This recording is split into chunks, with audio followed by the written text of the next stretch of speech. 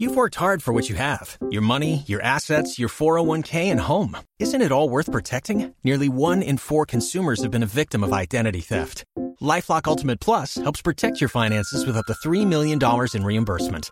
LifeLock alerts you to identity threats you might miss. And if your identity is stolen, your dedicated U.S.-based restoration specialist will work to fix it. Let LifeLock help protect what you've worked so hard for. Save 25% off your first year on LifeLock Ultimate Plus at LifeLock.com/aware. Terms apply.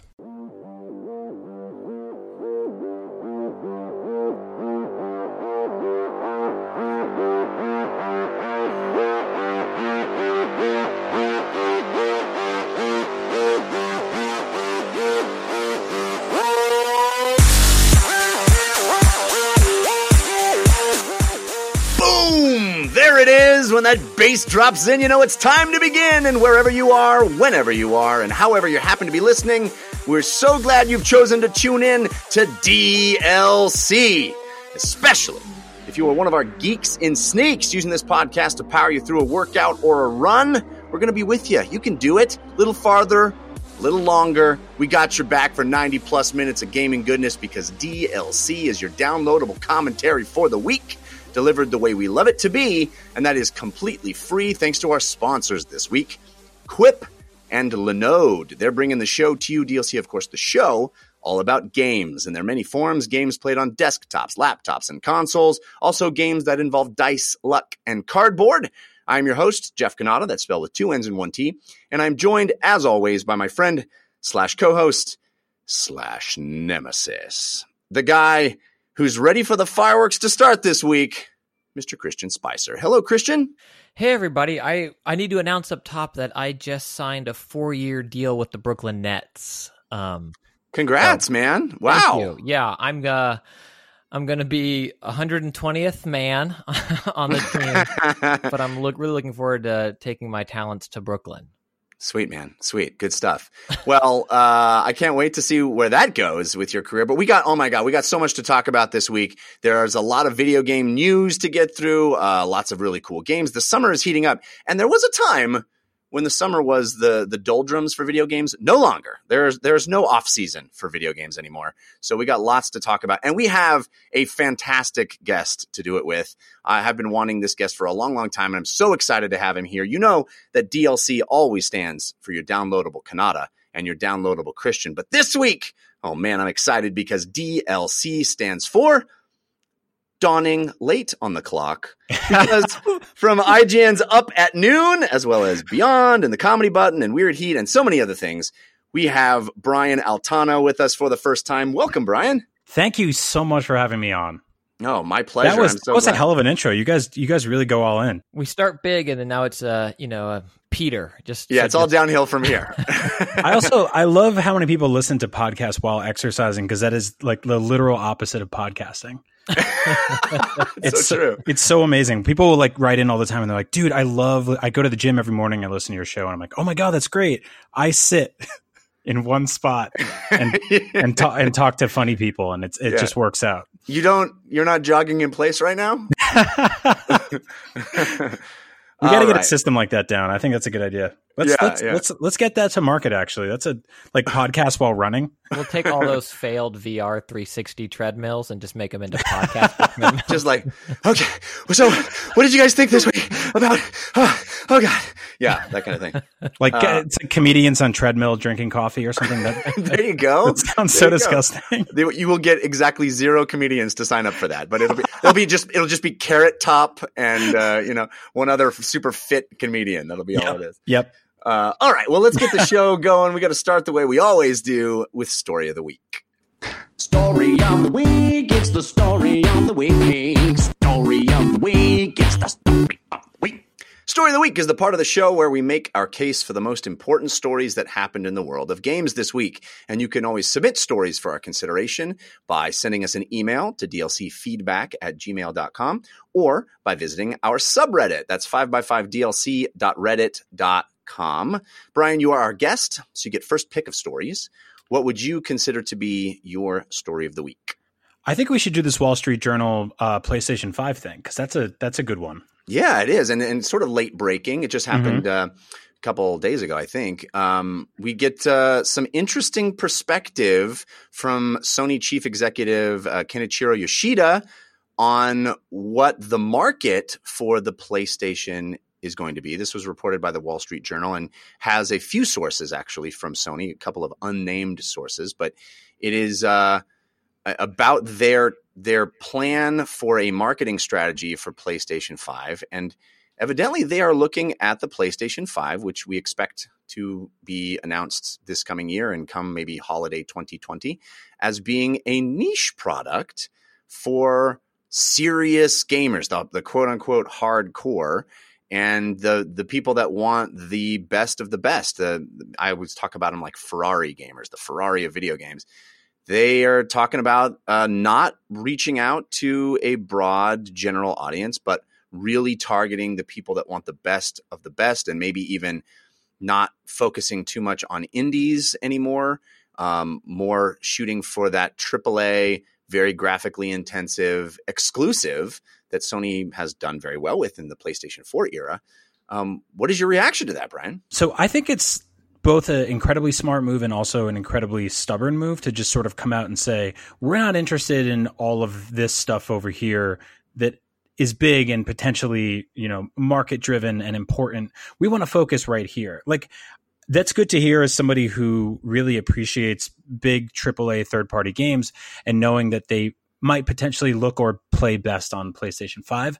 But to just straight up say like, hey, we don't, indies are sort of secondary and the casual market is secondary. I'm a full believer that all of those things have to come together in synchronicity to build the ecosystem for a console. And there was a couple of years there where Sony was like really ride or die for indies, and it was super cool. We got a whole bunch of really original stuff that like seemed like it was having trouble getting to the finish line, and Sony and PlayStation stepped in and was like, well, we're going to help you take your indie to the end here and finish with budgeting and scoping, and we'll get it released and publishing and all that. And that was a really good time because I don't know if you guys play Nintendo Switch, you know that there's a couple of AAA games and then there's a bunch of small stuff to sort of fill in the blanks. And it's wonderful. And it's great. Yeah, it's a good time. And what I appreciate that is that when you go to the store on either of those platforms or any platform really, the size of a icon for an indie game is the same size as an icon for, Horizon or Zelda. Everything gets sort of equal real estate in a new release. And with PlayStation Plus, that was kind of a great place for a little while to get brand new indie games that you hadn't really heard of. And they've sort of driven that down to only 2 games per month. And I can see that they probably lost a bunch of money focusing on indie games. It's sort of a lost leader because it looks cool and it makes you seem like you're down to earth and like a good guy, but like ultimately it's not the best for business, but I think it's really healthy for an ecosystem on a console. I know this is the Wall Street Journal and not just some rag, right? But part of me feels like this is a mountain out of a molehill. That this is an entire article about how this is a big change of pace for the PlayStation. And I think, and not to take anything away from the reporting that has been done here, but it seems to me you could take this same statement that Yoshida is making and that is corroborated by other members of the Sony executive staff, and kind of look at it like we understand what separates the consoles, and we're looking at the Microsoft product, the Xbox, whatever it's going to be called, as our main competition. And in that sphere, AAA, big budget stuff is what is the biggest differentiator, and we're going to put our chips on making those kinds of games. And it seems like they're reading into that in a way that says it's to the detriment. It'll be to the detriment of indies, or that somehow this will be a big shift in strategy. And I kind of think that might be more bluster than reality. Like, I can't imagine the PlayStation 5 will feel that different from the PlayStation 4 in library ultimately. But I think you're right. You're totally right. Yeah. Yeah. So Christian, what's your take on this article? Yeah, I feel like how it might feel different. I agree with you both. I don't think it'll feel different, but I think how it might be different is what Brian was talking about in terms of those games that otherwise maybe would come out and would get a champion in Sony aren't going to materialize. So you don't know you're missing them because there are still too many games. And that's not You going to... mean too many games? Thank you. That's not going to stop. You got to warn me, man. You got to warn me. Just every 15 seconds. I feel like you're probably safe with that one. Right, 15 seconds. I'll make a great point. It's never not true. So it's There's just an hour and a half of just that over and over again. So I don't think you'll log into the PlayStation 5 store and see tumbleweeds blowing by. Right. But there will be those games that things like Summer of Arcade for Microsoft and Xbox did, or PlayStation Games of Play, whatever theirs was called, not their Summer of Arcade. And so will you not see these amazing games that became... I think it's a potential to make it harder for these incredible indie games to hit the status that some of them did in the past. The Fez, Jonathan Braid, some of these games that got the hype and attention because they had, it felt, at least to me, like this console manufacturer level backing. And to have that not happen as much, I do think is bad. But I do think there will still be indies will flock to the system if that's the system most people own or a lot of people own, because you want to be at Walmart or whatever, right? You want to be on Amazon. You want to be where people are playing. But it does feel a little bit to me as a little PlayStation 3 era Sony. Like we're the best, baby. Like we got this. We're gonna. You'll get a second job to buy our console. That's yeah. It feels a little cocky again to me, but they also, I think, are leaning into the successes of this current generation, where it was the God of War, Spider-Man, Last of Us Remastered, Uncharted 4. I mean, they have been pummeling these big budget exclusives that really differentiated their console from the PC or the Xbox. So I think it also makes sense to do that. It's just how you say it sometimes has ramifications you maybe didn't intend. Yeah, I think that they get the sort of the goodwill of you opening up your PlayStation 5 store and seeing a bunch of indie games there, because to be frank, if the system's successful, which it obviously will be, unless something catastrophic happens at launch, there will be a bunch of indie devs there and making indie games. But what I don't think you'll see as much is them sort of taking publishing dollars and putting it behind smaller studios to help them get their stories out. Yeah. And that's like something they were pretty big on back when Adam Boyes was around with the PlayStation. Right. We saw stuff like The Unfinished Swan, and I think even like there were a whole bunch of, like, Guacamelee is another one, or sort of like they're not necessarily funding these games in their entirely, but they're there to help them get to the finish line. And I think we'll see that go away. Ultimately, though, I mean, I look at a lot of the philosophy that Nintendo says, and they always say, because everybody always says at the beginning of these things, they're like, we're not competing with these people. And it's like, no, yeah, you are. Everyone is competing for time and money in the same way that Netflix is competing with my Switch. I mean, those are two things that go well together, by the way. But aside from Netflix being on Switch, which they don't go well together at all.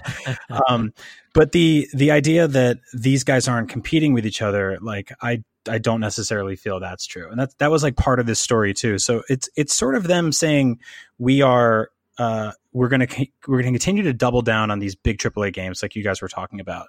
But I do think that the indie games will have to sort of find their own way onto PlayStation. Yeah, I think you guys both make excellent points, and probably something I should have incorporated more into my thinking as well is that it's not the end result that'll be super different from a gamer's perspective, in the sense that all of these consoles are basically computers now, and so porting them to the different systems is easier and makes financial sense for the indie developers. But you're right, fewer of these games will find birth just because this console manufacturer isn't providing that funding, providing that backing. And that is a major disappointment. I think that is to the detriment of gamers. So yeah, I mean, maybe it will have a bigger impact that we may not even really know what could have been. because those games just won't be made. Right. Yeah. Yeah. All right. Christian Spicer, what is your story of the week? Well, I love this story. I think the PlayStation 5 is probably the biggest news breaking this week, but we speculated about this during or after E3, and from the latest issue of Edge magazine, we're getting a little clarification where creative director Clint Hawking talked about Watch Dogs Legion? Is there an S? Easy for you to say. Yeah. Watch Dogs Legion. Yeah.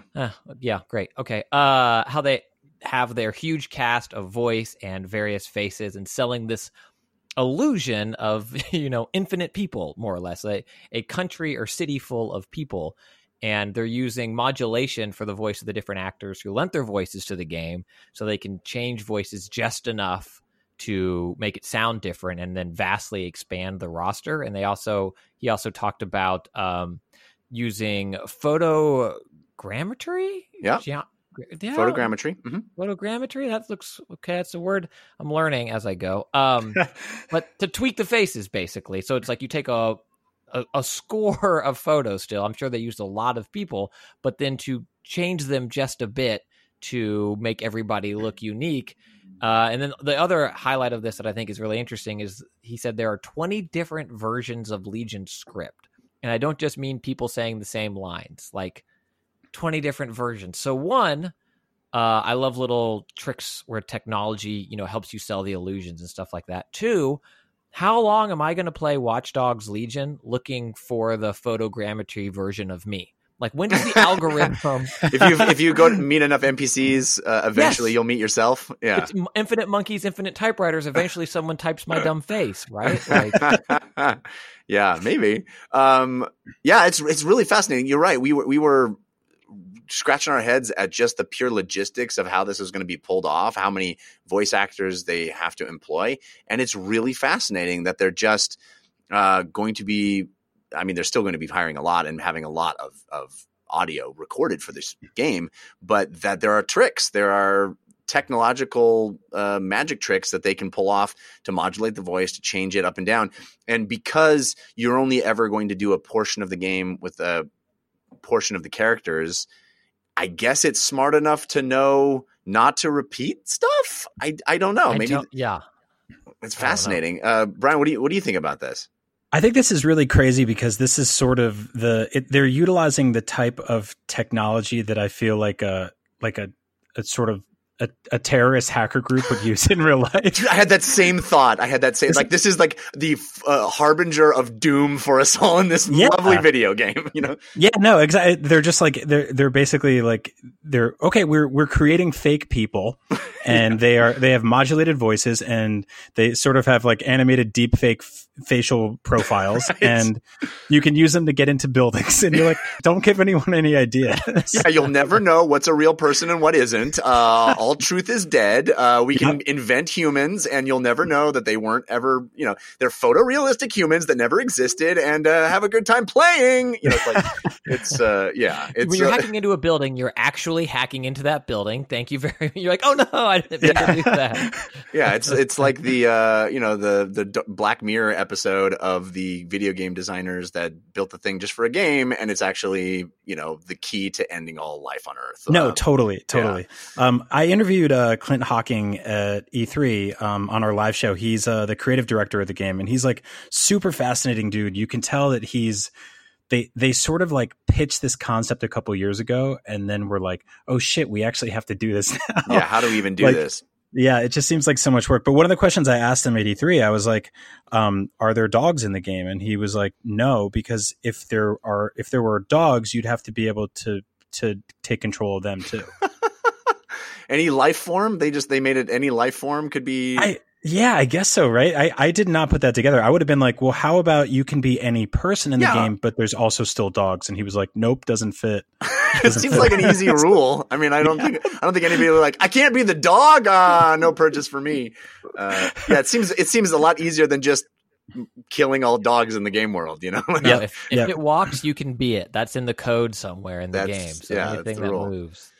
That's wild. I really hope they're making a very detailed behind the scenes for this project, because I'm fascinated by this. It is a little creepy and weird. It is a little Black Mirror-y for me, but also super interesting. And what is the algorithm for overlap? And if I play the game, am I going to be able to hear the two different people say the same thing? And it's like, what, how we heard all the stuff, Sean was saying from No Man's Sky about how many crazy hours it would take for you to see the same planet or whatever. I want that same, calculus for this game. I want to know what are the odds of running into someone that says the exact same sentence in like a slightly higher pitched voice or something, Yeah, it kind of feels like they're sort of being a little skittish about how just totally awesome all of this is, because I feel like if they say too much, a bunch of people are going to be like, that's not what you said it would do. Yeah, right. And which also is what always happens. There's going to be that YouTuber that makes it his life mission to find, to break the matrix and find the two grandmas that sound exactly the same in the game world or something, Yep. Yeah. And then he makes them meet. Right. Yeah. Right. And they start a Golden Girls together. It's what was really interesting about it was when you basically have this character select screen that looks like something from like Mortal Kombat 2. Right. But it's all the characters you had like accumulated throughout the game. But when they die, they're just grayed out. And so that kind of bums me out, because like, what if you really connect with somebody and you're like, this person's great, and then they're just perma-dead in the game forever? Yeah. You mean when I find me and then I get cocky with me in a mission and I perma-die? Yeah. Yeah. I'm so curious too. If I just pick one character and don't die with that character, can I play through the whole game as one character? Or maybe do they record the entire game with? I think you'll need skills. I think you'll need to like inhabit, like, oh, Brian's your driver. I'm your hacker. You're the You can't finish this mission unless you also have a hacker and a driver. Yeah, that kind of thing. And this is your grandma, and she's just nice. Yeah. Well, there's like certain characters have certain traits. Like the grandmothers are terrible at climbing ladders for some odd reason. Which is just it's true. Yeah, basically. It's true, but it's also very funny just to think about that. But yeah, I think like you'll probably have to funnel in and out of certain specific characters for specific missions and stuff like that. I think it'll have a lot more narrative structure through the story than they're implying. But the moment to moment of just sort of running around the open world and being like, I want to be that guy. That sounds incredibly cool. Yeah, it really does. I love just the big swing that they're taking to pull this off. And I hope it results in a really satisfying game experience, but it totally can. I feel like it may be this thing where like we broke our backs and made this crazy thing, and it's like, I guess it's cool, but I'm gonna stick with one person. It's like, no, we worked so hard. Yeah. It's gonna be interesting, and that game's not too far off. So we'll keep our eyes on Watch Dogs Legion for sure. All right, my story of the week is we've got some hints on what Google Stadia's game pricing is going to be. Google still remains a little cagey about it. We haven't heard any specifics about how the a la carte model is going to work or what that $10 per month pro tier is going to get you beyond 4K resolutions.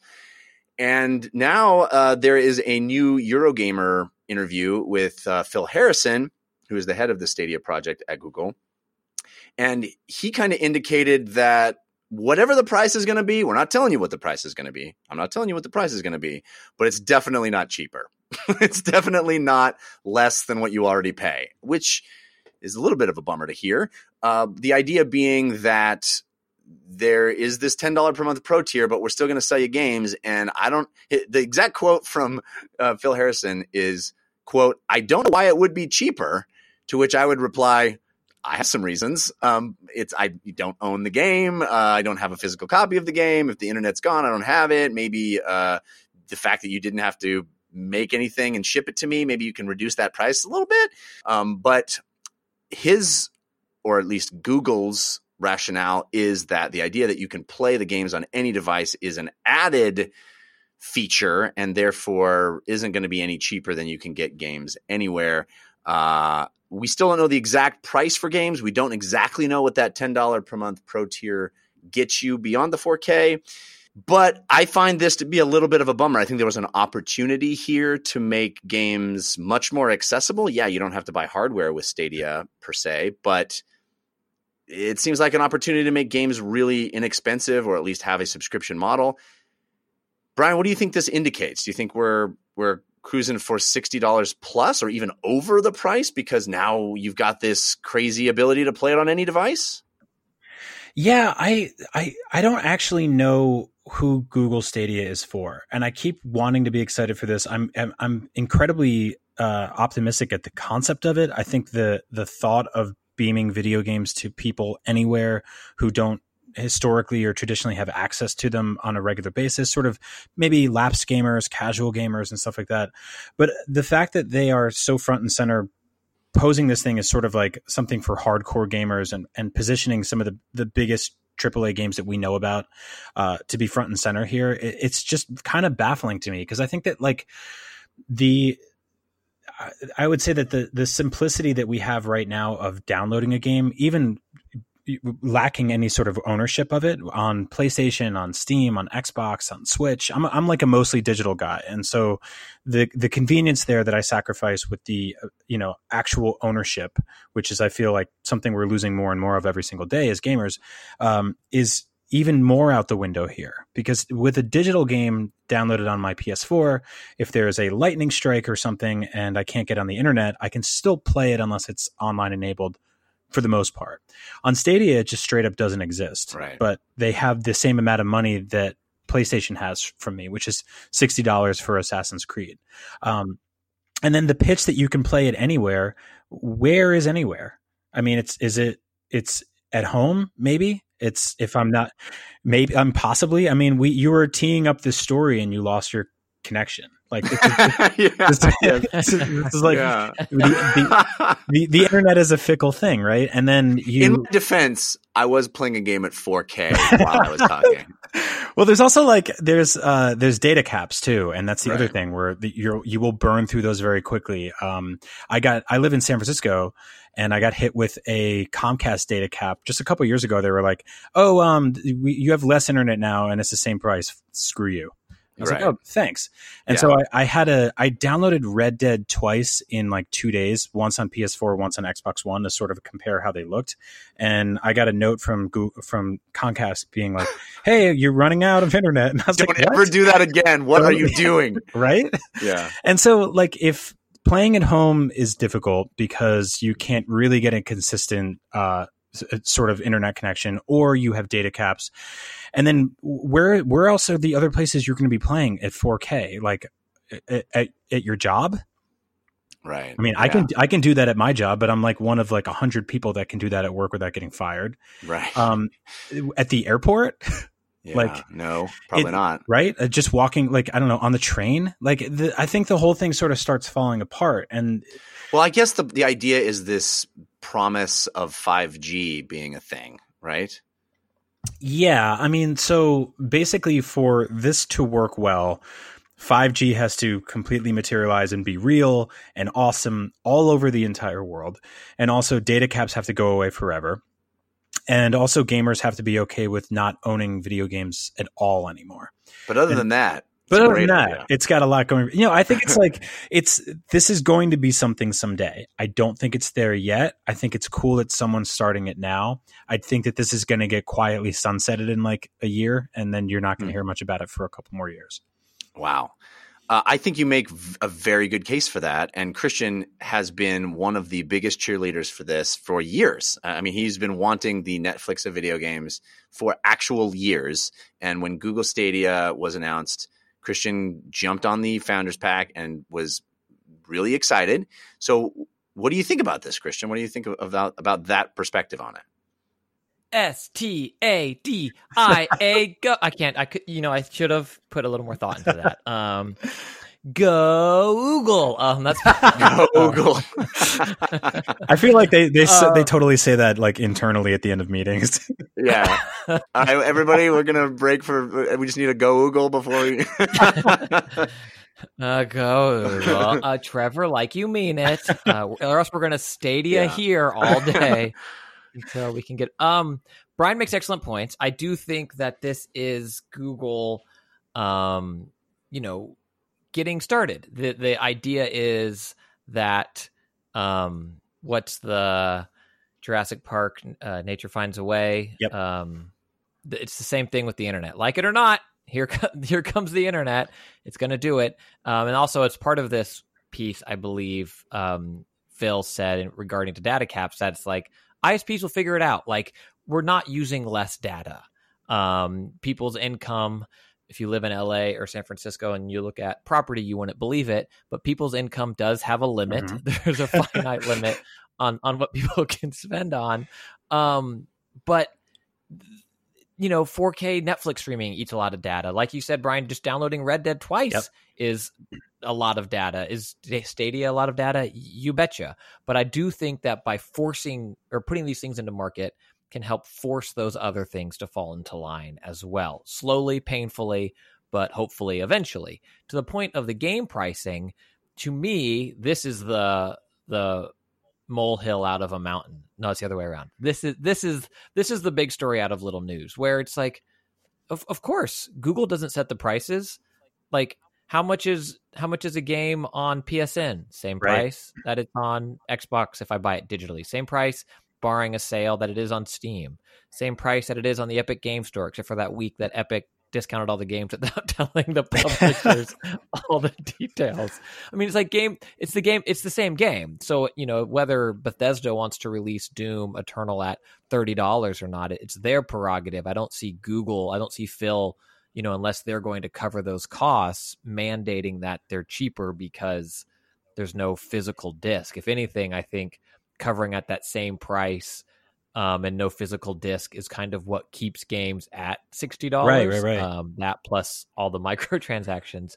But yeah, it seems to me like, of course, it's the same price that it is anywhere. Do I wish that if I bought Spider-Man digitally, it was cheaper than if I, went to Best Buy to buy it physically? Of course, but it hasn't been consistently ever. Right? Yeah, no, we lost that battle years ago, and it's like, I don't even know how we lost that battle. It's true. Honestly, it was like cheaper physically most of the time because Best Buy's like, just take these off my shelves, and I'm like, deal. I remember the reason that we lost that battle supposedly was that all of the publishers didn't want to piss off the brick and mortar. They were like, well, we can't undercut all of the GameStops of the world and the Best Buys of the world, so it has to be the same, or else they get mad at us and they won't carry our products. So we're hamstrung. We'll just have to actually take extra money. I'm sorry. So yeah, you're right. You're absolutely right. We lost that battle a long time ago. But even then, so did GameStop. Though. Yeah, but even then, the guys who were still buying physical games were like, "Well, at least we still get full color manuals and like sturdy boxes, right?"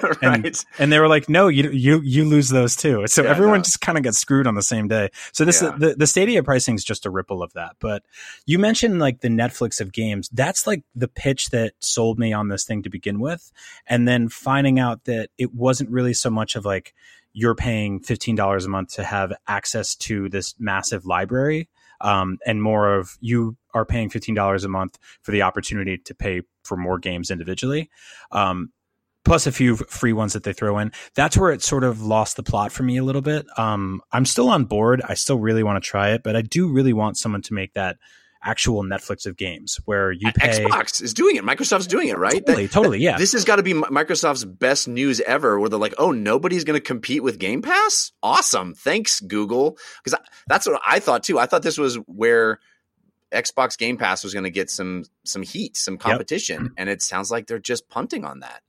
Yeah, that's like quietly. I co-host a PlayStation podcast at IGN, and I week after week I just repeatedly state how awesome Game Pass is and how everyone should steal it, because it's the best. It's the best idea of this generation. And in lieu of Microsoft not really killing it with first party stuff and third party stuff selling better on PS4 and everywhere else, it's kind of really smart of them to come in and go, well, for this low price, which I think right now is literally $1, you can play tons and tons of games, and just download them whenever you want. And so I think it's brilliant. It's gotten me to play so many things I wouldn't try normally. And yeah, it's just a smart idea. I really hope Google takes it.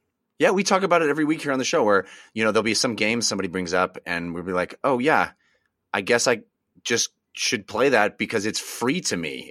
It's ostensibly free. It's a wild thing. And you're right. I don't understand why everyone, I really saw that as being the next thing that was going to happen, that everybody was going to rush and try to be your Xbox Game Pass. But it sounds like, I guess that's kind of what Ubisoft and EA are doing with their all of our games for one low monthly fee thing. Yep. But it's just a completely different ballgame when Microsoft is like, no, this curated thing from all these different publishers, and look how awesome it is. That's what surprises me, and I don't know when that other shoe is going to drop. I mean, it happened with iTunes. It's happening with Netflix. When is it going to no longer be advantageous for other publishers to have theirs be on Microsoft's? And whatever that financial arrangement is of like, you play Outer Worlds for 2 hours. Now, they get this much money or whatever that is. I don't know what the financial arrangement is for Game Pass games, but with Netflix, it was the same thing where it's, here's our show. And now there's CBS All Access, DC Universe, Fox Now, all of those other ones. So we'll see. Well, the interesting thing about Game Pass is that apparently, and I don't know how this is happening, but they're finding sort of a strong enough conversion where people are downloading the games and then buying them. Which really? I personally am like, wait, why? You don't need to. They're right there. But I think some people are doing that, or they find out that the game's going to go away and they download it. They just want it on their hard drive forever. I mean, we're gamers are just inherently sort of collectors, right? We like to find and collect things.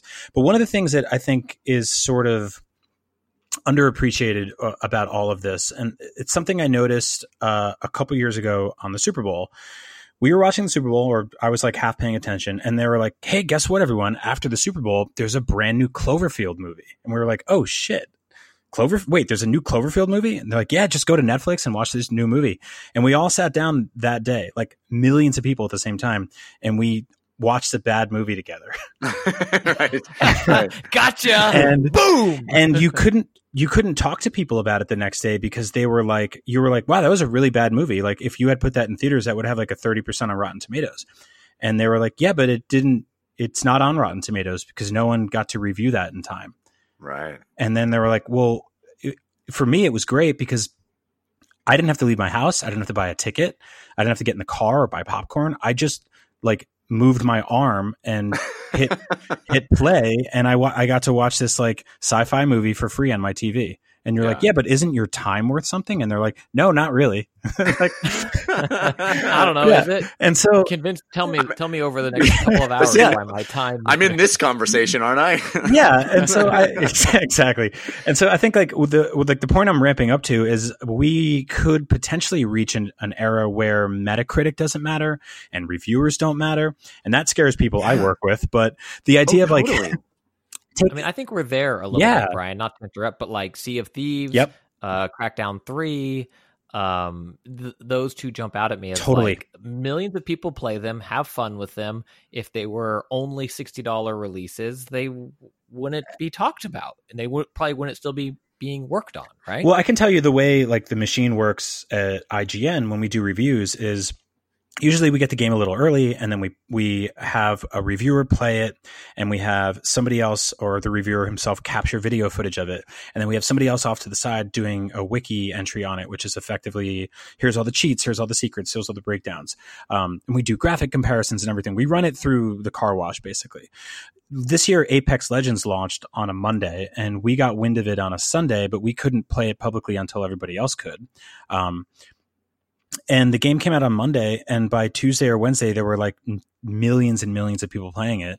But because it takes our car wash a few days to get going, we didn't have a review up for it for like 4 or 5 days. And what is the value of a review of a game that most people have already sunk 10 hours into? You know, Yeah. It's free and I've played exactly. it. And not only that, if I'm curious about it without downloading it yet, I'll just watch someone else play it right now in real time because they're all playing it. Yep. I mean, like a week later, somebody comes in and they're like 8 out of 10. And you're like, okay, that's not necessary. Yeah. Never mind. I'm going to delete it. I do hate it. Exactly. Yeah. I mean, at that point, it's either somebody telling you that you're right or somebody saying something that you disagree with. And so, I think like publishers would be smart to sort of surprise launch games on a platform like that because they can dominate the conversation before there's a whole critical side to it. And it's happening in, as you referred to, it's happening in television as well, where you see people talking about shows, not as, whether that show is good or bad, but whether it's worth watching that instead of the other thing that you should be, you should be watching this because you're going to be watching something and there's infinite things to watch on the thing you already pay for. So watch this instead of that because I liked that more. Right. And I think that's what's happening with video games. It's not about recommending your purchase at a certain point. It's how are you spending your game hours on all of the available games to you? It's true. Yeah. Because someone might say there are. Oh, come on, Christian. You gotta. There it is. There it You is. can't just. My hand is off the mouse. It's a whole. I'm not constantly ready. Well, with TV, I mean, we've turned the word binge into like a nice generous a compliment. Yeah. Yeah, it's actually a horrible term. Like if you're like, oh, I binged TV all weekend, people were like, oh, what'd you watch? But if you're like, awesome, wow, great weekend, man. Yeah, I binge drank all weekend. Are you okay? yeah. Like that's so funny. But like video games are interesting because they're one of the only, if not the only medium where value is represented by the sort of time that you'll get in return from it. And so a lot of people are like, oh, well, how is that game? And I'm like, oh, it's really good. It's awesome. And they're like, is it worth $60? And I'm like, well, I can't answer that for you because everybody's $60 is differently. Right. And they're like, well, is it a 5-hour game? Because then it's not worth $60. And I'm like, okay, I guess you're right. But what is? And they're like, well, a 60-hour game. Because then it's $1 per hour. And I'm like, what? I know. It's such a weird thing. And so you never go like, this movie is great. It's really long. You know, right? Yeah, you get so much more for your money. this book is a great deal. It's like a foot thick. Yeah, exactly. Yeah, it's such a weird thing for games. I don't know why that came to be. Yeah, it is odd, but I would say like back to Stadia. I'm really excited for it. I think it's got great potential.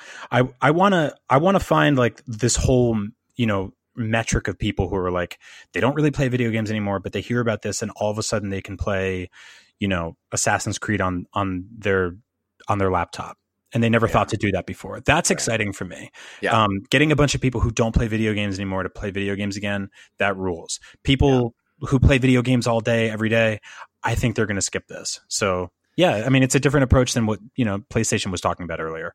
Yeah. Yeah. They talk about it as being the other billion, the next billion people to play video games is breaking down that barrier of entry. And I think that's would be a very positive thing for sure. All right. Well, that was an awesome discussion. I kind of want to move on out of the news segment, but I want to mention one more thing because it's such a positive thing. And we talk about it every year, but this year in particular, very, very cool thing. Cheesy Bob sent us this suggestion via email to dlcfeedback@gmail.com, talking about the Summer Games Done Quick Twitch stream marathon that just happened, and it set a new record for raising money for charity, the charity that they were raising money for this time, Doctors Without Borders. $3 million plus, just over $3 million they closed with which crushed last year's total of $2.1 million and set a new record for all of the Done Quick events, actually. And that breaks down to about 50,000 individual donations at about $60 average a piece. Really cool. It's a wonderful event. We talk about it every year, as I'm sure you guys remember. But it's worth mentioning how fun it is, what a wonderful cause Doctors Without Borders is. It's great watching players do wild tricks with inside games and doing it for a good cause. It's really awesome that they raised $3 million for it. So yeah, that's become one of my favorite traditions, is just kind of like vegging out a weekend a year and watching a bunch of those. Especially when you pick like your favorite games and you watch people just utterly destroy them. Yeah. Did you have any this year that stood out to you? I watched Super Mario Brothers 2, which is just like, a weird sort of stepchild in the Mario franchise. And the guy who was playing through it he did like basically a speed run through every level. And I learned for the first time that when you play as Toad in that game and you carry an item, you're faster than anyone else in the entire game. Wow. Yeah. And so he did all this just insane stuff, just linking jumps, never missing by a single pixel. And it's just like glitching through walls and stuff. It's just so much fun. And there's a crowd there. It's such a great thing to watch. They're all archived on Twitch and YouTube. So I suggest anybody listening, just go through, find the games that you like, or even games that you don't know much about, and just watch people just completely destroy them. It's a great time. And some of the most fun is watching really obscure games that you don't think anybody would play a lot, and there's somebody that has mastered that game. It's a wild thing. But kudos to them for raising over $3 million for charity. That's just wonderful. All right, let's move on now. But first, I do want to thank our first sponsor, which is Quip. I was just I have some friends in town this whole week. They've been staying in my house, some old friends that moved away and they're back. And because they're staying in my house, you talk about things like toiletries because they're using your bathroom and they're using your shower. And I was like, oh my gosh, you got to see my toothbrush. I got this new toothbrush. It's Quip. Have you guys heard of this? And they're like, I think I've heard about this on podcasts. I'm like, well, I talk about it on my podcast. And it is a weird thing to be excited about, but I'm super excited about it. And it doesn't sound like something that will change your life, but I feel like it changed my life. I've been using the Quip now for several months. It is a different toothbrush than I've ever used. First of all, it's super cool. It looks neat. It's stylish. Comes in a cool packaging. It's got a neat little stand that I posted on my mirror that makes it very convenient. It's off the countertop, so it doesn't use up countertop space. And then it pulses with these sonic vibrations. So it's an electric toothbrush that has sonic vibration, but they call them sensitive sonic vibrations. It's a clean to your teeth that doesn't agitate your gums. It's gentle. It works for sensitive gums.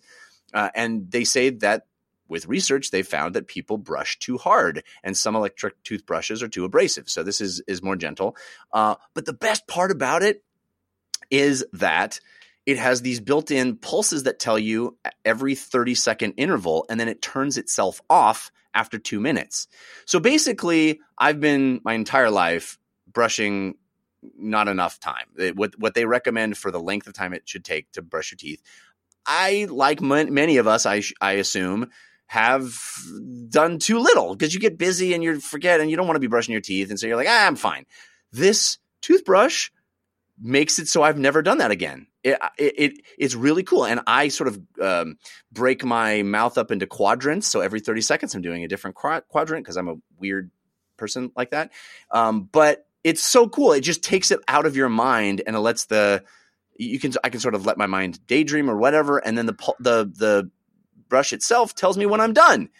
It's a really cool thing. And with the subscription, brush heads are automatically delivered because dentists recommend that you replace the bristles and you don't use too old of a toothbrush for too long because it basically becomes ineffective.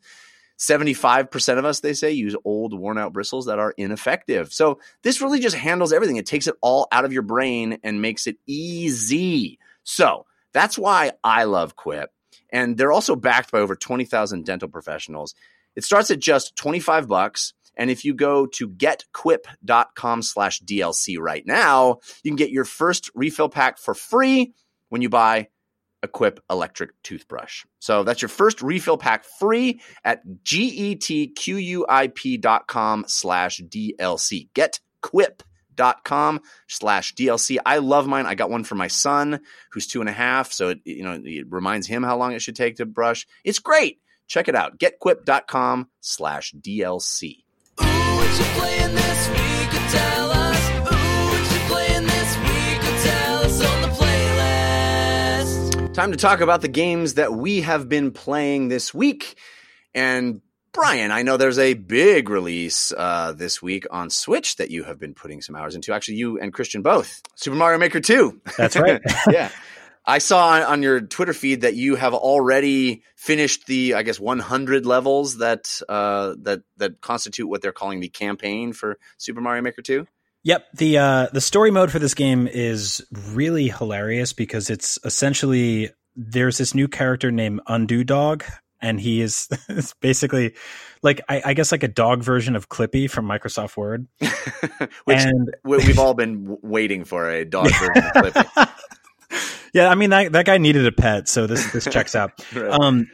But so the story starts with this giant mushroom kingdom being there, and of course this precarious button being placed in the front that's going to wipe out the entire kingdom, and the dog jumps on it and erases everything. It's a very, very, very thin plot, but I love it. basically tells Mario, hey, you have to play a bunch of levels, and depending on how you do, you get coins. And you can use those coins to rebuild the castle. And it's basically just an excuse for Nintendo to put out, I think, the 100 most insane Mario levels they've ever like legally made themselves. So you do feel a difference in these levels? They do feel crazier than normal Mario levels? Oh yeah, totally. Because I think that like removed of sort of like thematic worlds or like a campaign or anything like that, it's just them doing a bunch of bizarre one-off stuff that you can tell they have like they have a younger team of designers working on stuff now, and I think a lot of them are just like let's break the rules a little bit. Like let's make Mario Maker levels that would challenge people and weird people out and confuse people and sometimes enrage people, but they all blend together really well. And so you can kind of skip around them. And there's this like little Toad character, and he just gives you more and more of these levels to play. And so if you're stuck on one, you can jump to another and so on and so forth.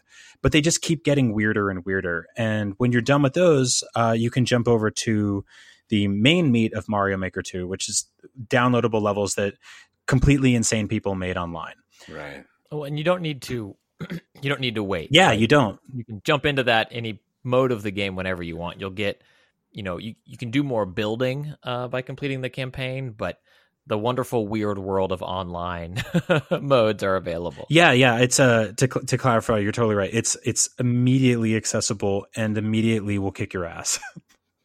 Yeah. People are vicious. I was reading online today. Somebody was tweeting. I wish I could remember who it was, but somebody was tweeting that basically the tutorial mode in Mario Maker is just a bunch over and over reminding people that when you're making a level, you're not the enemy of the player.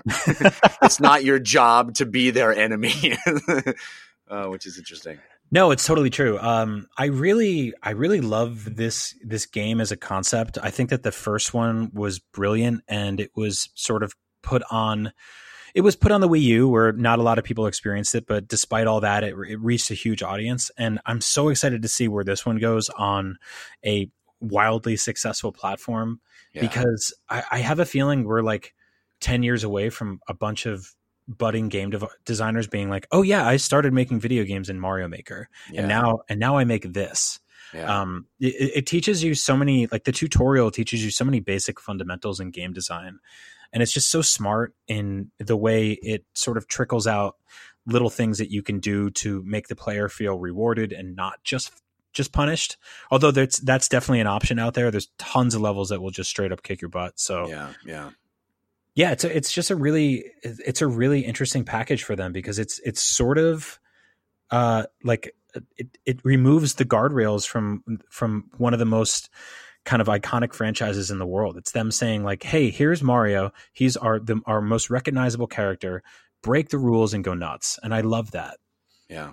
I have to admit that I didn't play much of the first Mario Maker, and the thing that got me excited about this one was hearing that they were adding a actual sort of campaign mode, because I felt like, as good as many of the Mario levels that were created by users are, it felt a little bit like the Old West out there, and I just didn't feel like, like, why am I playing this one over that one, and who cares really? And I felt like this idea of a compendium of professionally designed levels in it that have a start and finish would be more compelling to me. Do you feel like it was a worthwhile thing to have that included? And do they feel different than what you get from user created stuff? Yes, absolutely. And I think I completely echo everything you say about the original one, where it felt like sort of a crapshoot where you would sit down and you would start playing levels, and it just felt incredibly haphazard, and some were great and some weren't, and the ranking system to find them wasn't that awesome. Right. And so I think the stages here feel like the stuff that Nintendo made specifically feels like not necessarily, none of it's is insanely difficult as some of the hardest levels you'll see out there, but it's definitely outside of their comfort zone. And it's them kind of getting a little crazier than usual. And I appreciate that, because it's it's also kind of them teaching the audience, like, here's how we make weird Mario levels. Like, how would you guys do it? Yeah. And so I would say it almost acts as a tutorial of its own in terms of this is the type of variety that you can make of these stages. And I think I don't know if I would say it's worth the $60 on its own. Definitely do a little bit of that, plus download some cool levels online. But I think it's a really awesome Super Mario game just on the side. Christian, I know you've been playing a lot of Super Mario Maker 2 as well. Do you echo those sentiments? Yeah, I mean, this game I have not played as much as Brian in terms of the story mode. Also, I'm pretty sure, and I was trying to Google to remember, I didn't play much of the first game because when it came out on the Wii U lifespan, but I'm pretty sure it had some Nintendo-made levels as well. What it didn't have was a dog, like a story kind of tying it together, but they were still kind of showing what you could do and kind of providing inspiration. Yeah, totally. But this game is as my top 5 favorite games of the year is now a list of 30. Is definitely joined the ranks of my favorite games this year. I think it's mind blowing how creative people already are, and I think the community is only going to make better and better levels. And I think the Nintendo made levels are phenomenal. And I think, to echo some of what Brian said, it really feels like it's Nintendo, these developers, using one kind of brain melting or rule breaking mechanic for the course of a level and kind of highlighting this thing that is possible in Super Mario Maker 2 for then players to, or creators to take and use that as inspiration for their own levels. And the way that they are not linked in any way, shape, or form in a world or level or theme, you're kind of bouncing from totally different level styles one to the next, which makes them, in my opinion, feel even more creative. Whereas the level design in 3D Mario's as well, Odyssey certainly had some wholly inventive and incredible levels, but because you spent time in a world, they kind of started, in my opinion, feel thematic, right? They felt similar because they all existed in Food World or whatever it was. Totally. And while I think the level design in some of the new Super Mario platforming 2D games are ultimately maybe more creative with the different mechanics they add throughout a level, Super Mario Maker 2's Nintendo-made levels feel more inspired because it pops you in the face with this brand new thing that you have to figure out that you haven't done before, and then you finish it, and then you're on to the next level, and it's something totally different, and now you're floating on lava, and you have to finish that. And so it's like shorter, it's like greatest hits. You're listening to radio edits of Led Zeppelin songs, right? Where like I love that. The full album version is better, but you know, you got 2.5 minutes. So you get in, you get out. And then to Brian's point about, you know, great developers cutting their teeth on this game, Matt Thornton from Matt Makes Games and Celeste, he made incredible levels for his first Super Mario Maker. He's already released, last I checked and subbed to his channel, 2 for Mario Maker 2. And what blows my mind about it is we're all playing with the same rule set that 2D Mario has. And seeing some of the unique creations, Matt's first level he put out, you're bouncing up bullet bills. I have not finished it yet. But it's mind-blowing and mind-altering to think that Mario can do this. Like the mechanics I've known since I was, you know, however old I was, 10 or whatever, like it's run, dash, jump. Like that's it. And like I'm able to now suddenly I'm completing this totally vertical bouncing level because of the enemies that are on screen. And this one level I played was like a negative world where I think there's a story mode on like it too, but like every warp pipe switch some aspect of the level fundamentally. So it like at first it was you were right side on gravity, then you were upside down on gravity. The next warp pipe turned all enemies into power-ups, and like you needed to keep constantly switching back and forth. And it's just fascinating to me what you can build in a limited play area and still have so much creativity, where like the creativity in Dreams is the PlayStation 4 game, is creativity kind of unchained, right? Where it's like you could make any game. Here it's like you can make a 2D Mario level and people are already blowing me away. It plays tight. The controls feel great. Having the new or the Super Mario 3D Land, like Catsuit Mario, and having those levels kind of be their own little island gives those levels a very different feel. It's perfect in my opinion, where it's like, I want to play something for 20 minutes. What am I going to, I've already played this for an hour. Too late. Yep. I really love it. No, I think you totally nailed it. There's sort of a inherent language happening in the world of Mario, and watching people sort of flip words upside down and create new sentences in a way is exactly what's happening here. And the idea that you have this limited rule set, which is basically like run, dash, jump, like you said, and the amount of different things that people are coming out with that is so smart and so clever that they're consistently breaking the rules, but like legally, like it's Right. it's like it's almost inspired, and they're being nudged by Nintendo to go make the most insane things possible. It feels so fresh and different for them, and I think like it's a really sort of refreshing change of pace to see a company sort of say, here's our rules, here's our language, go nuts, like do everything. I mean, this is the same company that is like shutting down fan website. It's remarkable. I mean, this is the keys to the kingdom right here. Yep. And in a large sense, I think a lot of people have said it, and including us, which is there's no need to have a new 2D Mario again. Just add new features to Mario Maker, and you have infinite 2D Marios forever, which is kind of a bold thing for Nintendo to allow to happen. Yeah, the need would be like a new mechanic. Yeah, that's not in right. it, But you right? could Like just a new add that to super- Super Mario Maker 2 and have Nintendo come out with some of their own levels to show it off, and then all of a sudden you have infinite of that. Yeah, it's I think like the only way to go with a brand new Mario game from here, or like a 2D Mario game, would have to be new power-ups or a completely overhauled art style, one that you don't see here at all, and that they've never done before. But I trust that they'll do that. It was interesting that this game came out the same week that they shut down that Mario Battle Royale thing. Mm-hmm. I don't know if you guys saw that. It was basically, it was awesome. It was like 100 Marios running through a level. Everybody was excited about it. They shut it down because they were like, that's our IP, and we don't want to confuse people. And people got really mad at them. And I don't want to like side with the giant corporation, but any other week I'd be like, this is the week they put out an endless make it yourself Mario. Like, this is a pretty good week to be like, hey guys, don't do that over here. But if you want to go nuts with your creativity, here's this thing right here. Yeah. We gave you the sandbox. Please play in it. Yeah. Right.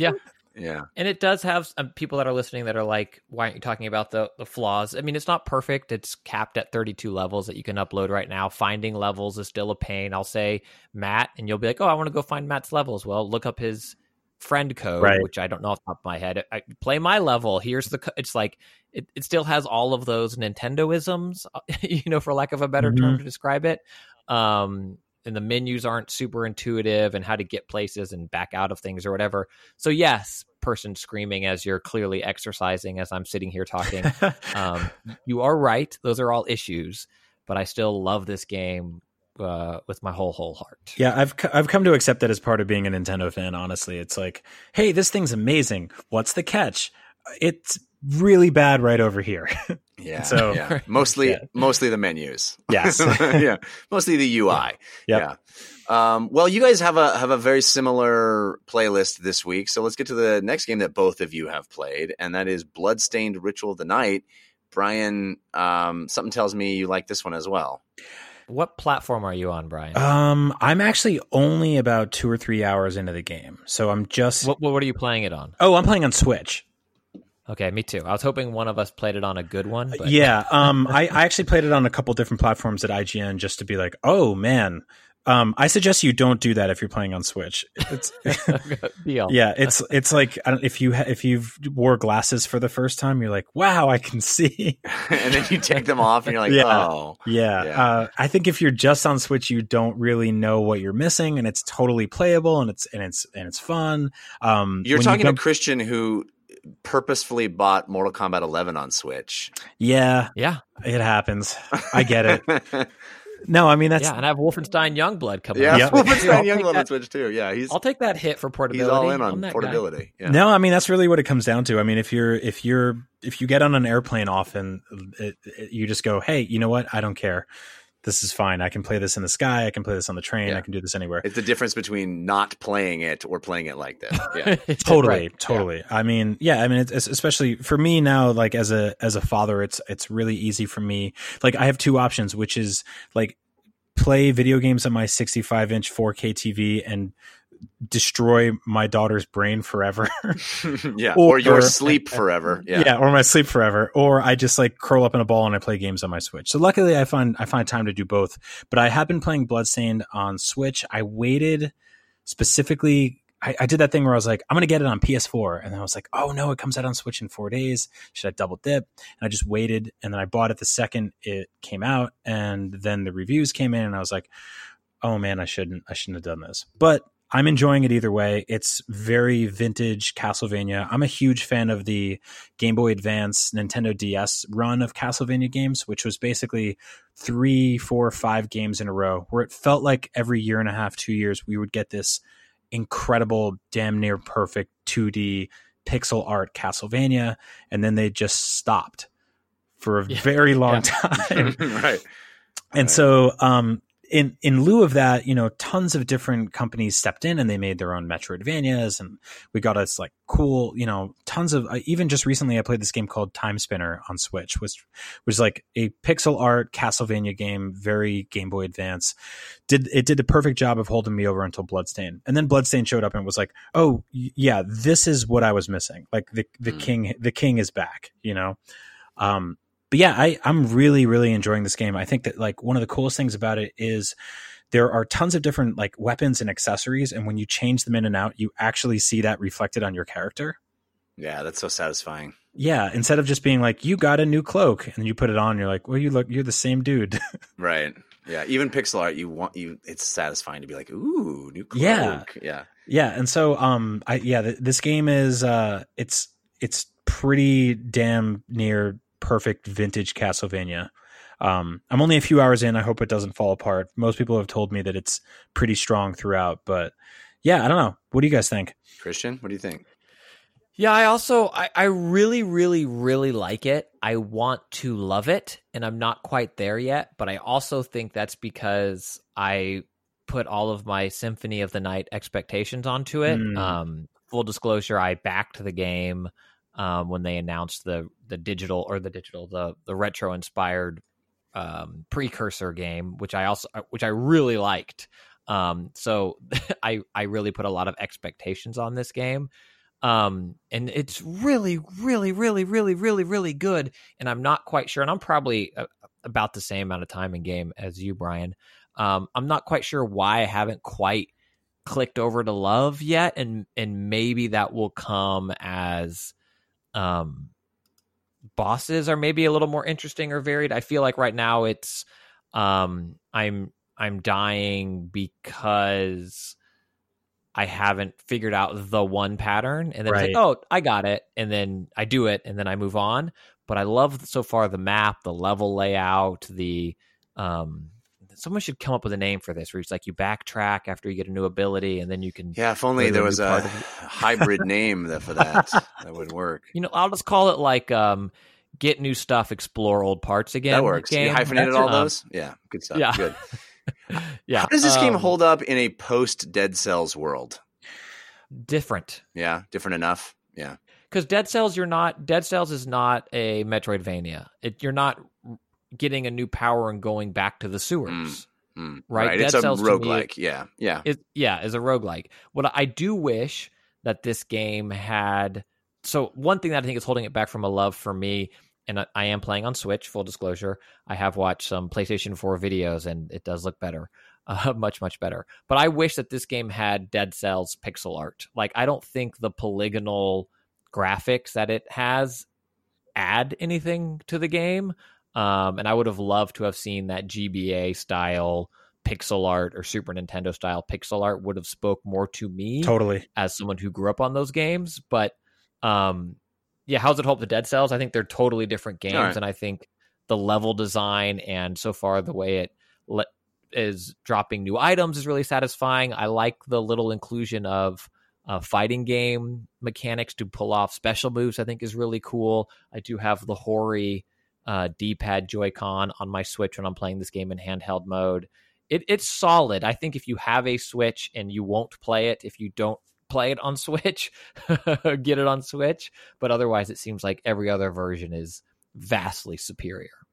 I thought it maybe would scratch a similar itch, but it's nice to hear that it's its own niche. It's almost like it's its own genre. Yeah, I get it. I just felt like, you're so effusive about Dead Cells, as are we all. I thought maybe that would be a similar overlap, but no, fair. Cool. I'm glad you guys have some awesome games to talk about. I want to talk about a game because I suspect most of the people listening to this won't play it ever because it's called Beach Buggy Racing 2, and it's on a special console that maybe the most expensive console I've ever bought. You know what? Definitely the most expensive console I've ever bought. It's on my Tesla. And it is a new game, a new Mario Kart style kart racing game that I played on my Tesla screen, and it's crazy. The Tesla OS has had video games for a while. It supports plugging in a controller, a USB controller. You can play all kinds of classic arcade games, Asteroids and Tempest, and there's a whole bunch of them, Missile Command. And that's cool and all, those classic games. It's fun. But it was really more of a novelty than anything else. It was just kind of fun thing when people get in your car. You're like, hey, look, I can play video games. I never really did it. I never sat in the parking lot and played video games. It's nice that it was there because it's kind of cool. But they were classic arcade games that you just played for a couple minutes. And you're like, it's fine. It's not the way I want to play these. I'm not going to carry a USB controller in my car for this. But now we got Cuphead coming out on Tesla. And That's such a weird sentence. Right? Cuphead coming out on Tesla. I'm excited to try it. It's not available yet, but Beach Buggy Racing 2 is, and I am shocked at how this game feels in my car. I was sitting in my driveway playing this for a lot longer than I thought I would, and the coolest thing about it, honestly, is that you control it with the actual car's steering wheel and the actual car's brake pedal. What? Yeah. So you don't have to press the accelerator because the game automatically accelerates for you. I think that is a holdover from the touchpad controls where you don't want to have to hold down an accelerator and move back and forth. And it may have something to do with not wanting you to be pressing the accelerator in case somebody puts it in drive when you aren't looking. I don't know. Yeah. But so your little cart automatically accelerates, but you drive by driving the steering wheel, by turning the steering wheel, and you brake by pressing the brake pedal. And it's awesome. I mean, it's like the best drive controller peripheral ever because it's an actual car. And I'm shocked at how good this game looks and how high the frame rate is because I have to admit the classic arcade games have not inspired a lot of confidence in me. They take a long time, usually long time to load, and they're kind of clunky. I mean, they're old games, so they're old, but also it doesn't feel like they run particularly well on the Tesla. So I didn't play a lot of Tempest because it was like, this is just not great. I like that game a lot, but I'm not going to play it in my car. This game loads fast. Has what appears to be a pretty decent frame rate. It looks kind of like how, if you emulate like an old Dreamcast game or an old PS2 game and it up-reses to like a really crisp but low poly, but really crisp, bad textures, but really crisp, like high anti-aliasing because you're emulating on an awesome rig now. That's kind of how it looks. It's really colorful. It's set all on the beach, so all the levels are variations of different beach towns and stuff. And you have unlockables. I mean, it's a game that has a career mode where you unlock new drivers and you unlock new courses and you unlock new Teslas. You start with a Model 3 because that's what I'm playing on, but you can unlock. Oh no, I guess you don't unlock them. It attaches whatever actual car you're playing in. So that's why I only had the Model 3. But if you're playing in an X or an S or whatever, it actually plays in that car. It has that model, but I guess you can't unlock it. But you can unlock all these new courses, which I've unlocked a bunch, and unlocked new racers that all have special abilities.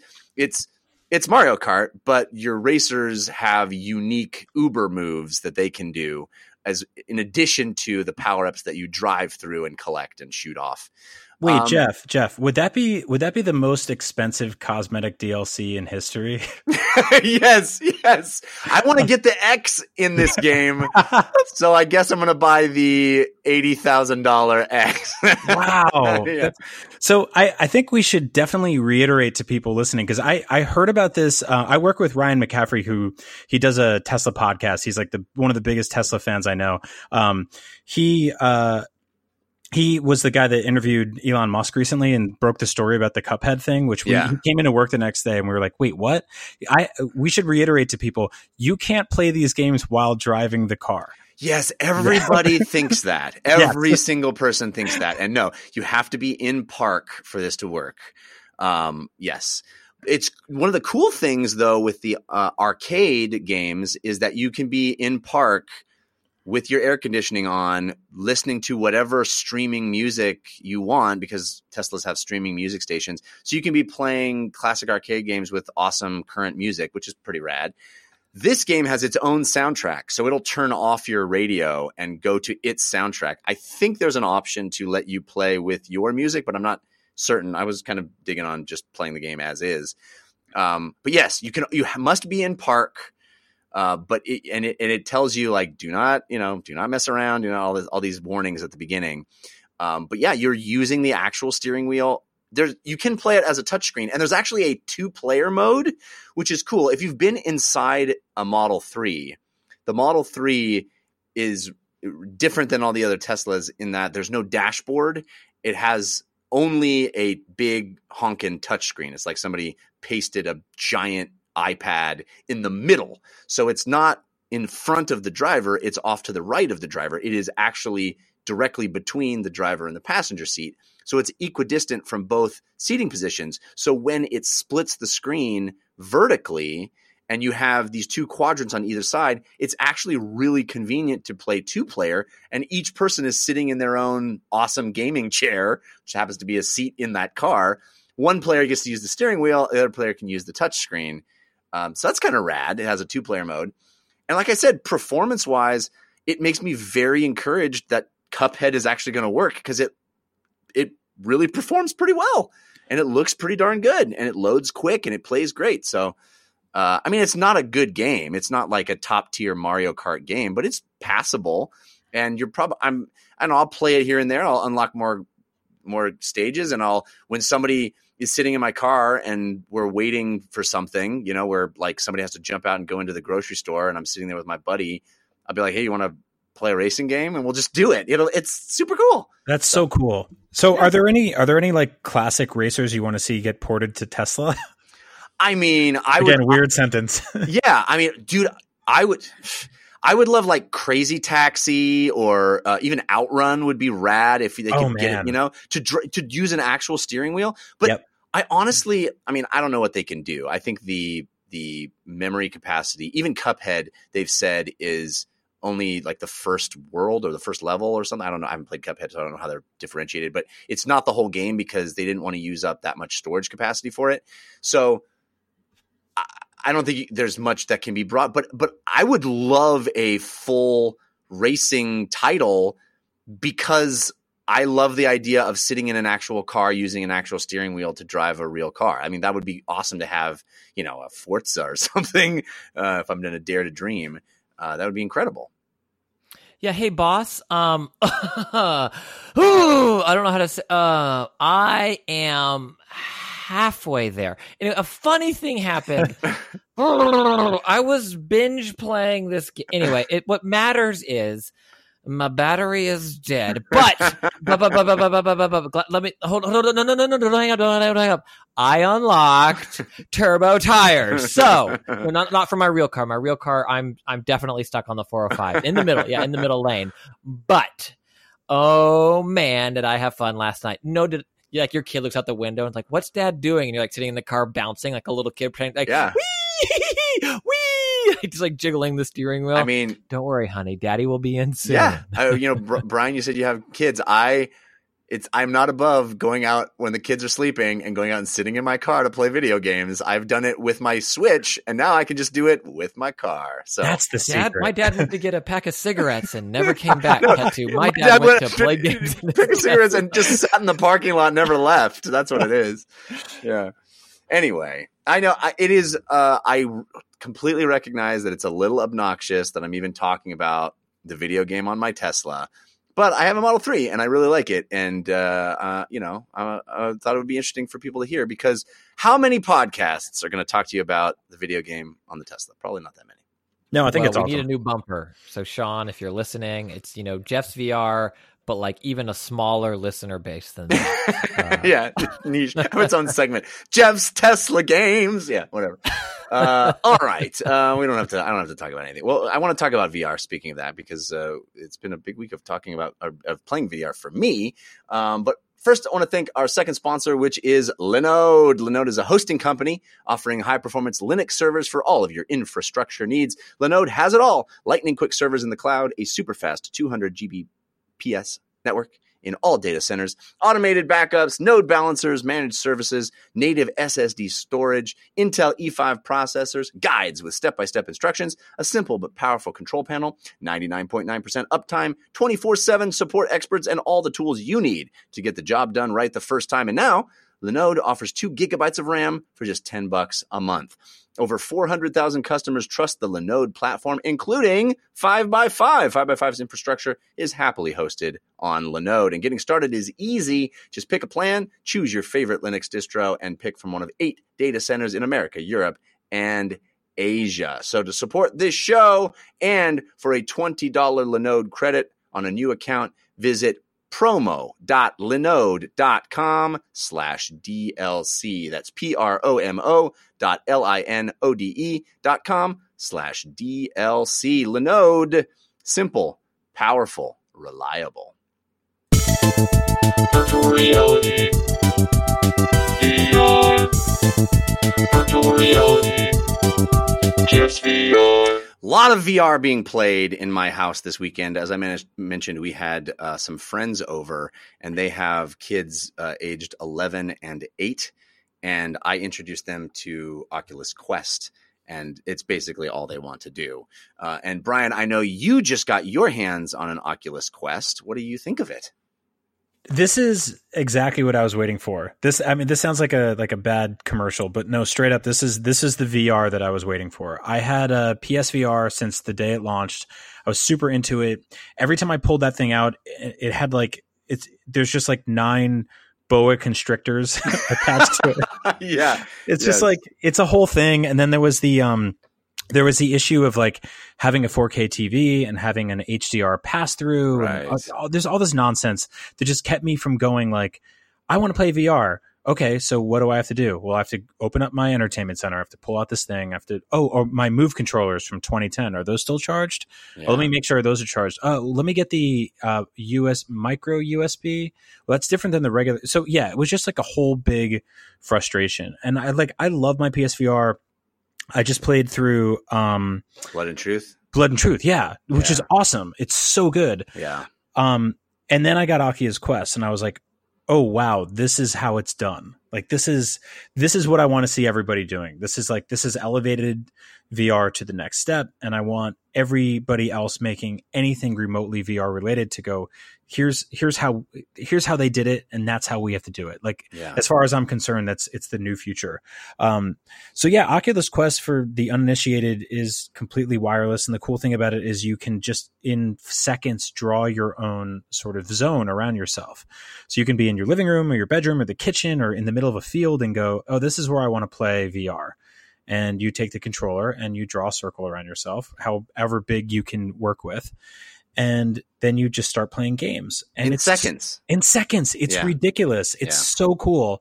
And so I'm a huge Star Wars guy. So the first thing I did was Vader Immortal, which, so well done. Yeah, it's so well done. It's basically a story-driven Star Wars game, entirely first person.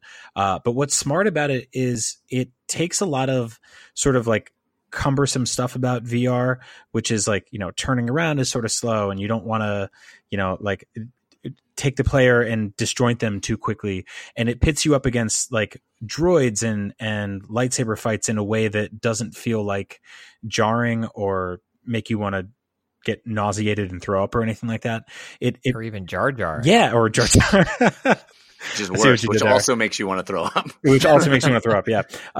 And so I think it's just a really interesting, really comfortable, episodic Star Wars experience. I wish it kept going, but I know it will eventually. It's just the first part. I don't know if they've said how many parts they're doing, but no, and they haven't said when the next part is coming either. But, so it's tough. It feels like almost like a Telltale game like that, where you're like, oh, I don't know when the next chapter is.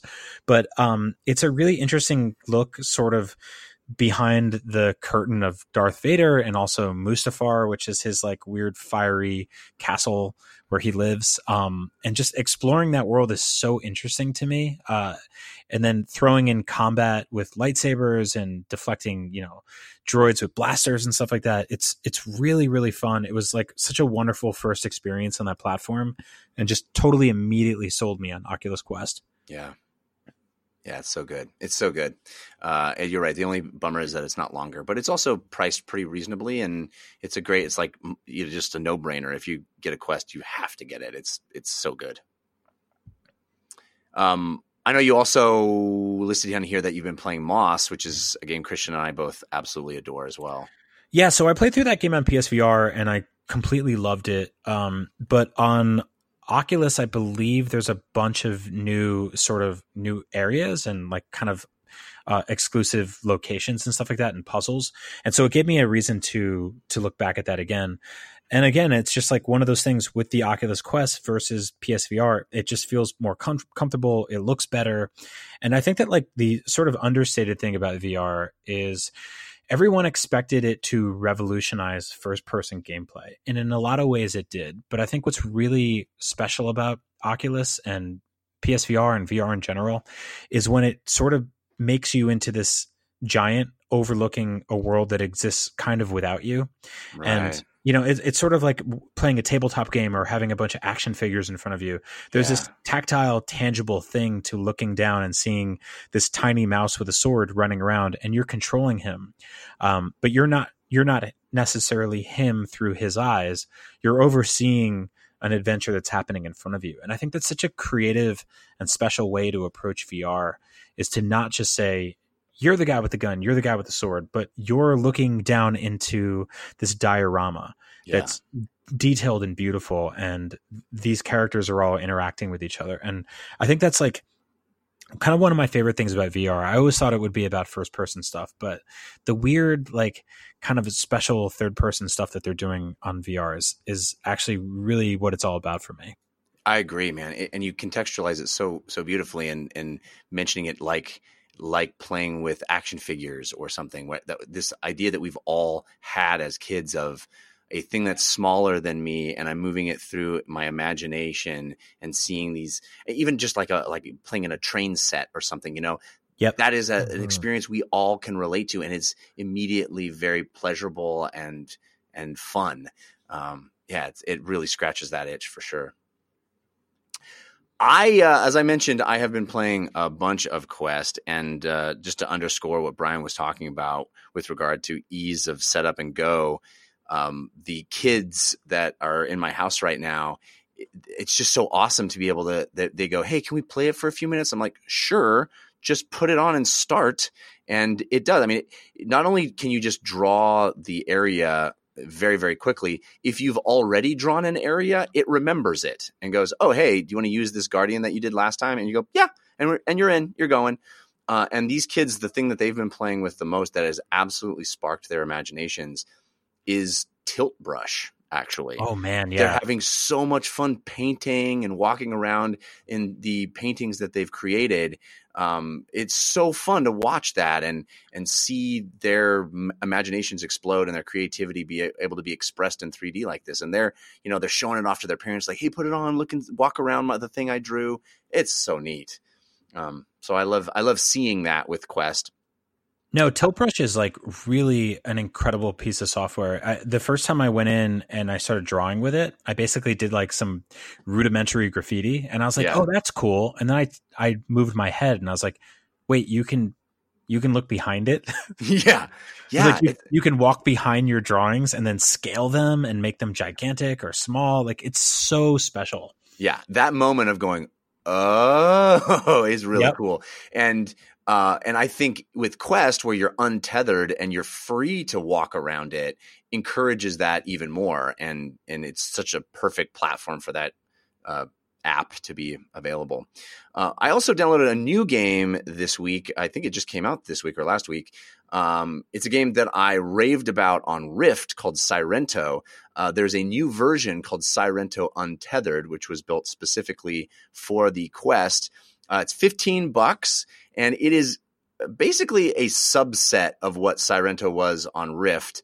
It's still, I think, a pretty robust product, but it is fewer levels, really kind of pared down. I don't know how much of that is the limit of the headset, or if they were just deciding to make a smaller product to keep the price down or what have you. Whatever the case, it is still very, very fun. Sairento is a game where you play a cyber ninja, and you have a variety of loadouts that you can do in different levels. But basically, it's a combination of swords and throwing stars and guns of various sizes and types. And you have all of the coolest abilities of a cybernetic ninja. You have double jump, you have wall run, you have massive leaps and slides. You can, when you land from any height, you don't take fall damage. But if you squat physically, actually as a human being, squat as you land, you'll do this cool slide. And I've been saying for a long time, ever since I played Sairento a year ago or so on Rift, I've been saying this is the way to do games like Titanfall in VR, games where you are able to do all kinds of insane physical stuff. They pulled it off. They gave the template of how to do that in VR, in first person with Sairento. And Untethered is a really cool taste of that. It has all of those mechanics intact. It is still very, very fun. Very fun to take down a whole room full of ninjas and assassins by bouncing off the walls, leaping. It's this cool thing where you jump into the air by pushing one of the sticks, and it shows you this arc that you're going to go into. And if you push the stick again in the middle of the air, it slows time and allows you to plot your next jump, but also you can slow time in the middle of a jump and shoot down on people, or ready your sword so that you land on them, stabbing them, or dash into them and stab them. You do feel like you are Liquid Death, and you are the most awesome anime character ever. It's really fun. It's very kinetic and crazy. All of the things that people have said you can't do in VR, like throw yourself around a level, jump off of things, and be physical. It does. I never felt even a hint of nausea from it. I will say, I played a bunch of Untethered. And then I went back and played the regular Sairento on my Rift, and I was shocked at the difference. I mean, the game does not look great on Quest, and they have it wasn't ever a game that I think was a showpiece in the first place, to be honest. But it looked fine. It had some cool effects and reflections and stuff. The Quest version is not super attractive. The mechanics are really what's on display, and it is an insanely fun, incredible experience that you can't really have any other way. Like, there's no other game that does what Sairento does. And in VR, I think it is the kind of thing that you're just like, this is incredible. I feel like a god, dodging bullets and reflecting them back and jumping behind something and stabbing it and double jumping off a wall, all that stuff. But they had to compromise a lot, and it made me realize just what those compromises are for getting something on a Quest from the Rift. And it's a bit of a bummer. But I will say, and this is something I mentioned on previous episodes, I have this style of playing VR games that I've learned or taught myself through, a few years now of having tethered VRs, where I plant my feet, and everything I do is turning in the context of the game by hitting the sticks, but I keep my feet planted, and I can move my head and my arms and everything. And when I need to turn 90 degrees or 180 degrees in the game, I do that via the sticks in my hand, because I don't want to get twisted by the cords. And I played so much Sairento on Rift like that's how I started playing it on Quest. And it was this incredible experience to go, oh, wait, I can turn as much as I want. I can run forward if I want to and actually stab the guy instead of, using the dash to do it. I can move around. Maybe I'll go outside and play this game so I have more room so I can really get into it and start swinging around and running and dashing. It's a game changer in that respect of not having that tether and really freeing your body up to be more participatory in the game. So much fun. And I highly, highly recommend, if you have a Quest, to try Sairento Untethered. I am downloading that tonight. That you completely sold me. That sounds amazing. Oh, I can't wait to hear what you think of it. I like I said, not super pretty to look at, but fun. So fun. Christian, have you played your Quest recently or anything you want to add to that? I've been playing it, but it's the same games. I have started keeping my Quest. Another thing I love about it, I keep it at the travel case. Yeah, it's $40, but I love it. I think it fits great in it, and it works really well. I flew with it to Texas, and now I hang it in my closet next to my suits. It's like on a hanger. My whole VR, it's just like in there. There it is. What I wanted to play, but I haven't. But this will be a VR PSA. There's a new Spider-Man tie-in freebie that's on everything but Quest, which means I needed to get my Anacondas out for my PSVR. Right. And I think it's just kind of swinging through a city. I don't think it's that involved, but it's free, and I've downloaded it. I just haven't had a chance to play it. I haven't played it because I don't want to spoil anything for the movie, but even a chance of that. So I'm waiting for that. But the first one was not good. They did it for the first Spider-Man movie. But I've heard this one's much better. So I am excited to try it too. Cool. All right. Well, that's going to do it for this episode of DLC. We do have parting gifts coming up, so stick around for that. But Brian Altano, thank you so much for being here, sir. It's been such a joy talking to you. Thank you guys for having me. I'm sorry it took so long. Let's definitely do this again because you're both very wonderful, and I love talking about this stuff with you. Awesome. Yeah, definitely. Tell people where they can keep up with you and the myriad projects that you have going on. Let's see. Coming up, I'm writing and hosting a bunch of stuff for Comic-Con at IGN, so check that out. In the meantime, you can catch me on Nintendo Voice Chat, Podcast Beyond, and Up at Noon every week at IGN. And on the side, the Comedy Button, which is a weekly comedy show I do with a bunch of friends here in San Francisco. And I think that's about it. Yes, that's a ton, and it's awesome. It's too much. Well, we're big fans of your content, and thanks, man. Yeah, it's been so much fun hanging out with you. Christian Spicer, what about you? What do you got going on this week? Twitter's the best way to keep in touch at Spicer. And then this show, I typically stream live on my Twitch, which is twitch.tv/Christian Spicer. And then I think some other stuff you'll hear about soon. I think maybe you've heard about it. So fun. So fun to be uncertain about things. But there's fun stuff that we're doing.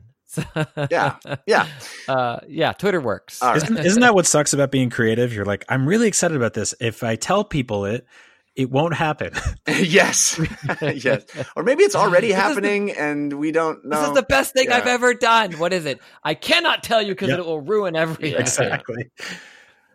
Well, as for me, you can follow me on Twitter at Jeff Kanata, which is spelled with 2 N's and 1 T. I do a podcast about movies and TV shows called the /Filmcast, which you can find at /filmcast.com. This week, we're talking about the movie Yesterday, the new Danny Boyle movie, which I'm very excited to chat about. And I'm also super proud of my new show, Dungeon Run. We just had our 10th episode. It's my live play Dungeons & Dragons show where I'm the dungeon master. It is such a source of pride for me. I think the cast and crew that we have on the show is second to none, and we're creating a really, really cool story. I urge you to check out the YouTube of the show. Just look at the comments. Just look at the comments of YouTube's. I don't usually tell people to look at YouTube comments. People are going bonkers for the show, and I'm so proud of it. So you can find that on YouTube. It's called The Dungeon Run. It's also available as an audio podcast, or you can watch us record it live, and you can actually influence the story live Wednesday nights, 6 p.m. Pacific time on Caffeine. You can find it at caffeine.tv/The Dungeon Run. All right, let's wrap the show up now with our parting gifts. Hey, give us a suggestion.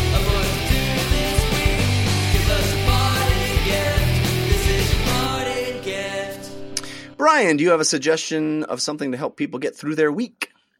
Go see Midsummer. It's out in a few days. It's terrifying and bleak, and it's probably the most outdoors horror movie I've seen in a while. It's just sort of drenched in sunlight. It's really, really scary and freaky and horrible. So maybe that's worse than whatever you're dealing with. Perfect. From the same not in what's his other movie? Hereditary. Yes. Yeah. Yes, that's it, right? Yep. Hereditary. Yeah. Which is also the same. It's like the best way I can describe these films, and the shorts he did too in school, it's like it feels like bugs are crawling under your skin. Like it's just like uncomfortable. Yes. In every decision made about it, I feel like. But endorsement. It was an intentional way, right? Like it's intentional. Yeah. Christian Spicer, what is your parting gift? Easy, simple. It's officially summer. It is hot here in Los Angeles. From now until Halloween, Los Angeles is brutal. And with that, I say to you, watermelon. Had some 20 minutes before we started the show. I had some. Me too. It's so the baby ones, the big ones, with seeds, without seeds. Do your thing. I love watermelon so much. I love it all year, but especially now. Watermelon juice. Do you do anything? Life. Do you just eat it plain, or do you anything special? Any special watermelon recipe you have? I like adding a little spicy, zesty, like a spice mix to the top. What's it? A tahini sauce, something like that. Yeah. That Powder. is pretty great. Yeah. A little bit of salt, which is like I eat too much of that anyway. We all probably do, but also is pretty nice. And I'm a big fan of you realize how quickly it goes away, but you just take a whole bunch of it, and if you have like a juicer or a blender and just pureeing it, it's so delicious. And then you freeze it as a popsicle. And basically, yes. Love that. A simple, easy summer parting gift, watermelon. We have a listener submitted parting gift sent in to dlcfeedback@gmail.com. This comes from Chris Snow from Salt Lake City, Utah, who says, I'm writing in to recommend that your listeners check out the Witcher novels by Andrzej Sapkowski. Boy, I'm sure I got that wrong. And specifically the audio version narrated by Peter Kenny.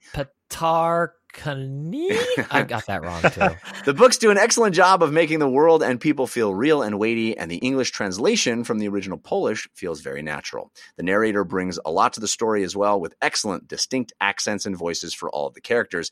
I played The Witcher 3 with no previous exposure to the Witcher universe, and while I feel like CD Projekt Red did a good job of filling in players' unpertinent backstory, I can now say that after having listened to all the novels and short stories, I have a much deeper appreciation for and understanding of the characters and events of The Witcher 3. As a bonus recommendation, I also urge people to check out the Gwent spin-off Thronebreaker, which tells a story set during the events of the novels whose quality is on par with some of the best side quests in Witcher 3. I feel like this game went under the radar and didn't get as much attention as it deserved, but it is definitely a hidden gem for anyone who enjoys card games or puzzles or who wants to spend more time in the world of The Witcher. Thanks for all you do and for the refreshing weekly dose of thoughtfulness and positivity. Thanks, Chris. Cool recommendation. I talked about Thronebreaker on the show and thought it was pretty cool. But I haven't tried those novels, so it's cool to know that the audiobook version is very good. All right, my parting gift. As I said, we had friends in town, and they wanted to go to medieval times. I don't know if everybody. Please tell me you didn't lose a thumb drive. That's a good callback. We went, and I hadn't been in 15 years to medieval times. I think the show is exactly the same as the last time I was there, but it's fun. The food is not great, but if medieval times is a dinner and show where you're brought back into medieval times and seeing a fantasy jousting tournament played out live with cool stage combat and fun horse tricks and actual jousting, and it's a good fun. The big conceit of it is that each section in the auditorium is rooting for a specific knight, and so your color based on your section roots for your knight, and you get to cheer and wave flags and stuff. And we had a good old time. It's silly fun. And I was surprised to see there's like 14 or 15 locations all around the U.S. of medieval times. So it's not just a Southern California thing anymore. And I had a good time. It's expensive, but I recommend it. Medieval Times, if you haven't been, it's worth going. It's a big fun thing. My 2.5-year-old was so excited and then terrified and then excited again. So, Jeff, I grew up near Medieval Times in New Jersey, and I've been a few times as a kid and a few times as like a drunk adult. And it is a very good time. The one in New Jersey, I don't know if it's like if this is a regional thing or a actual countrywide thing, but they had a torture museum. Oh, wow. No, don't have that in Southern California. So it was sort of like a history of medieval torture devices. So they're like, hey, your show's starting in 30 minutes. If you want to walk through this tunnel that has nightmarish objects that were used in real life to tear people limb from limb, you can do that, and then we'll feed you and you can drink and yell at the knights. And we're like, okay, that's a lot, but sure. It was an odd thing. I paid attention to the story this time much more than I normally do. And there's like, they make a whole thing. There's a not to spoil the story, but there's a section where one of the knights wants to end the life of someone he defeated, and they let the audience decide, and the audience is like, murder him. I was like, that is dark, man. That's super dark. But yeah, good. I thought it was pretty good. And the fighting choreography is really pretty well done. Good stuff. All right. That's going to do it for this episode of DLC. Thanks again to Brian Altano and Christian Spicer for hanging out with me. Thanks to all the folks in our chat room for hanging out with us live, making the show better in real time. We appreciate you. Thanks to our musical contributors, Patrick L., Sean Madigan, and Zero Star for making those cool bumpers.